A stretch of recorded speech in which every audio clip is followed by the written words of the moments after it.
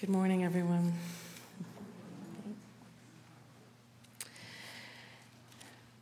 So for a number of reasons, I've been thinking a lot about the word hope this week, and why it's not a word that I find myself using much these days. In fact, I would say I've kind of given up on hope. And I don't say that lightly.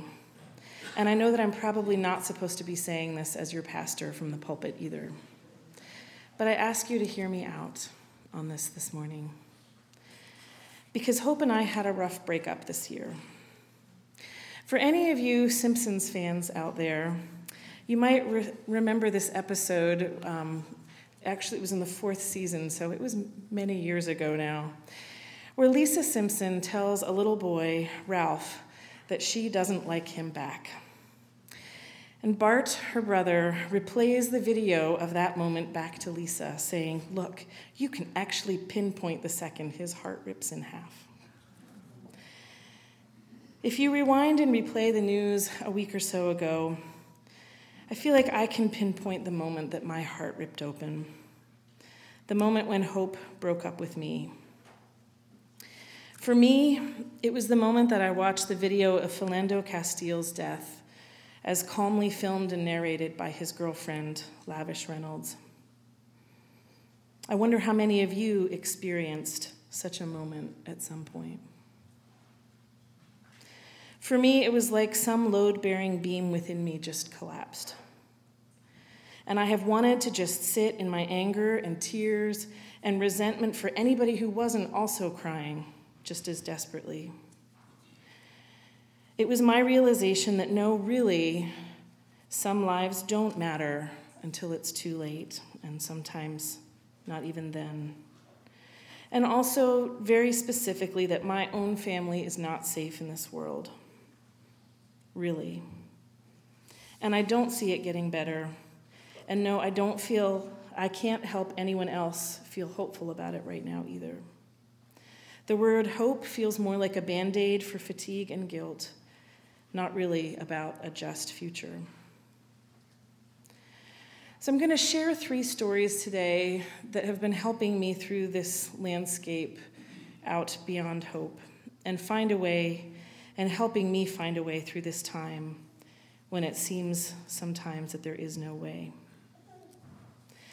Before that, though, I'd like to say that I have realized that out here in the land that feels like the land of no hope, I am far from alone. And my company is not just those who've given up.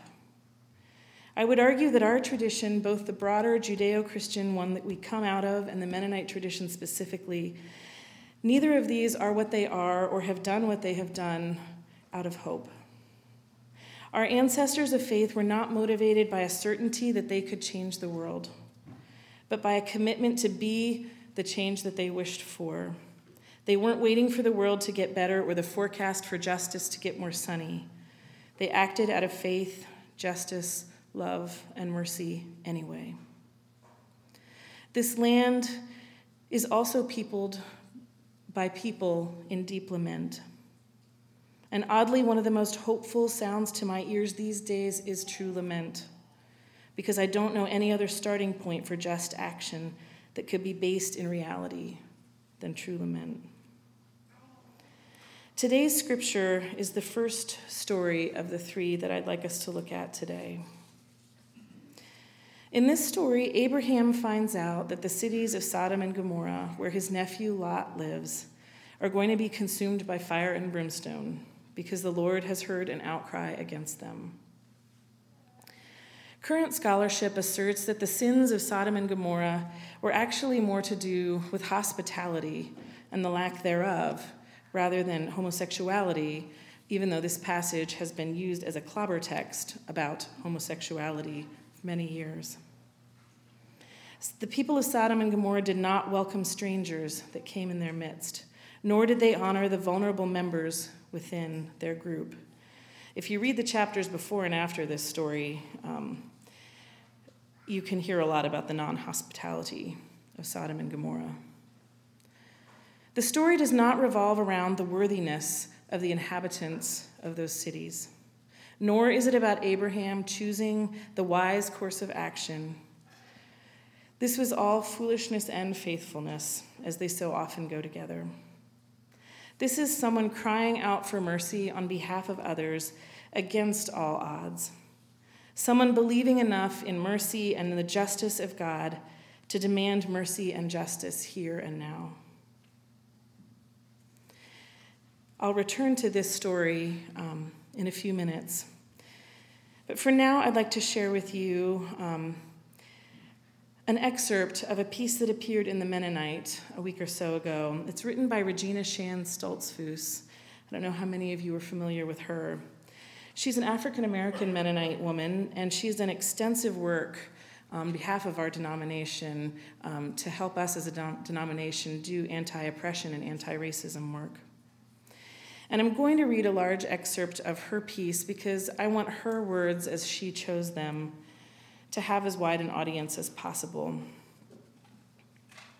She begins her reflection by noting simply that one of the taillights of her car was recently broken, and that her 20-year-old black son drives this car often.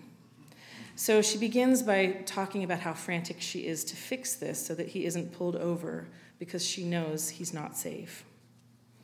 And now in her words. A few weeks ago, I had a conversation with a perfectly nice and well-meaning young white man. He explained to me how much easier it was for him to understand racism and be motivated to work against it after having developed a friendship with neighbors who are people of color. The young white man explained to me that it was this friendship that really helped him understand and care more about racism. The love and affection he and his family had for their neighbors, the meals and the stories they have shared, had done far more than any anti-racism training or other educational piece had done, he said. He was making the argument that absent of personal relationships, we cannot advance the fight against racist oppression. I used to believe this too, she says. When I first started doing anti-racism work, I leaned heavily on the power of personal relationships. I still believe in their power. I believe in the power of love. I believe as a follower of Jesus that I am called to love. However, the systemic nature of oppression means that oppression functions despite the goodwill, intentions, and yes, the love of many, many people. And at the end of the day, I am more interested in my son coming home alive than I am with someone learning to love him. I said as much to the young man, she says. I affirmed his friendship with his neighbors and tried to convey with my words that I did not belittle the transformative power of that relationship. But in 2016 America, if I have to choose between being loved and being treated with justice, I'm going to choose justice. If my son gets stopped for a traffic violation, I can't hope that the officer who stops him loves someone who looks like him. I can and do know that the public at large, not just police officers, but educators, employers, people just walking down the street, has been socialized to view my black son as a threat, as a criminal. I recognize, she says, that my words are limiting love to a feeling, and that the biblical command to love is much more profound than a feeling. This reflects my belief that the willingness to love across the boundaries of difference and the weight of history has not sufficiently met the biblical command. She asks, can you affirm my humanity and my right to exist without loving me? That is, having warm feelings about me? What if I'm not lovable that day? Do you get to mistreat me then? Do I have to prove my lovability, my worthiness of your love over and over and over again? Or do I just get to be? These are serious questions. At a traffic stop for a burned-out headlight, I can't gamble on love. So you see, well-meaning friends of all colors, it's going to take more than love to change this. Those of you who love me and mine, I see you. I appreciate you, and I love you back. Those of you who don't yet love me or just don't, you don't have to. But you can still co-create a world with me that reeks of justice instead of despair. and frankly, I'd rather have you pay attention to that. Beloved, yes, let us love one another, but today, my siblings, understand we cannot wait on your love if it is limited to feeling warmly about us. That, as I said, is a large excerpt from what she wrote last week in the Mennonite. And for me, it was one of the first voices that I recognized in a startling way, sounding so not hopeful to me in the way I'm used to expecting religious writing to be hopeful for me. But I'm so grateful for these words and that they were printed in a publication of our denomination. So grateful for her speaking the truth of the clear and present danger of being Black in the United States, and for her clear call to remember that ultimately it would be great and all if we all learned to love each other and like each other. But in the meantime, and far more important, is the necessity of her son and all people of color coming home alive every day in this country. And I was so grateful to hear her making that nuance between love as a feeling and true love. Because I think my unrequited love affair with hope is actually about that feeling of hope and the expectation to produce it on cue for others, rather than my relationship with hope itself. The third story I'll share is one that I've actually told here before. But the lectionary is all about repeating Bible stories, so I'm going to repeat a personal story too. When my grandmother, Irene Gascho, was a young woman, she fell in love with a Midwestern farm boy, and they married and started their life together. Tragically, though, he died when they were newlyweds of only a few months. It was only after his death that she found out she was pregnant. Months later, as a young widow, she gave birth to a healthy baby girl. And she named that little girl, born of a shattered dream, Hope.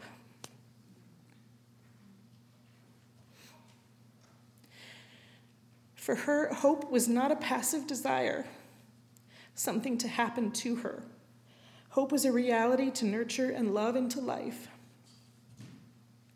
A name she gave to something she was embarking on in the face of a very uncertain future. Hope is a great-grandmother now. She's my Aunt Hope, the older half-sister to my father, the mother to Janet Lind, the grandmother to Isaac Esch here in our congregation. And she was surrounded by her extended family just last summer to celebrate her 80th birthday. My grandmother Irene, which means peace, by the way, nurtured hope into being as an act of resistance and persistence in the face of a hopeless situation. For me, that is hope to hold on to. Not the outcome of an election, not whether or not anyone else is doing or saying what I think they should be doing or saying to make the world a more just place. What these three stories have in common for me, Abraham arguing, pleading with God for mercy for others, Regina Shan-Stolz-Fuss's moving peace, and the story of the birth and naming of my Aunt Hope, is that they all speak of meaningful action in a time of no apparent hope. Sodom and Gomorrah was not ultimately saved, but Abraham spoke up for Sodom and Gomorrah and pleaded anyway.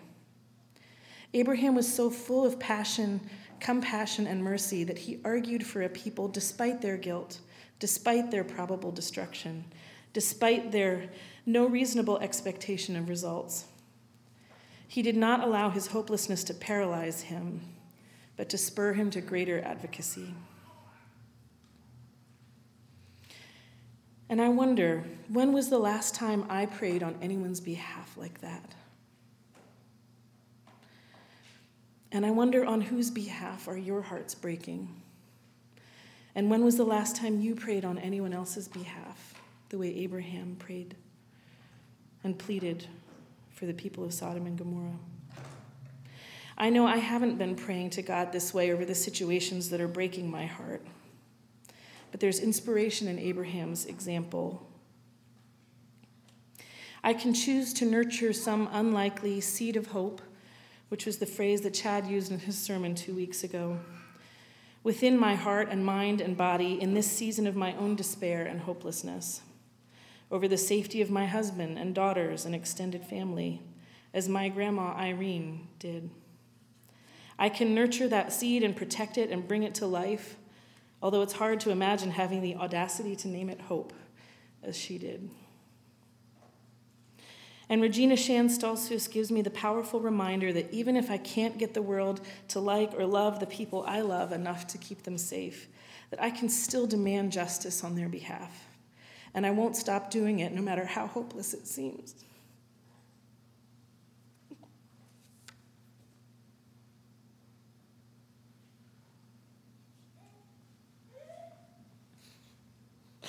I will not tie my efforts to their likelihood of success.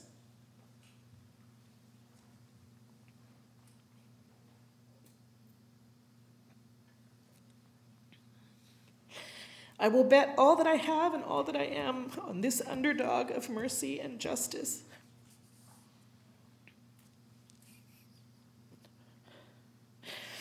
Jesus gave his life knowingly against all odds. Abraham, Regina Shan-Stoltzfus, my grandmother, they didn't act because they had hope. They gave birth to it through their words and actions. So I can't promise you as your pastor that it's all going to be better, that you should keep up your fight for peace and justice because they will ultimately prevail. I won't say things just to make you feel better, because that would not be good news anyway. But I can sure as heck fight for it, and I can choose to be energized by the very seeming hopelessness and the necessity of the fight. There is a place out beyond all forced and unfounded feelings of hope or hopefulness, or hopelessness, a place out beyond all the distracting and deflecting arguments about who deserves what and why. And God is already there and has always been there, beginning things and ending things and working alongside all of us who join them there. And that's where the work of the kingdom is going on. And that's where you can find me and my broken, hopeless heart. And I pray that we can all find our way there. Amen.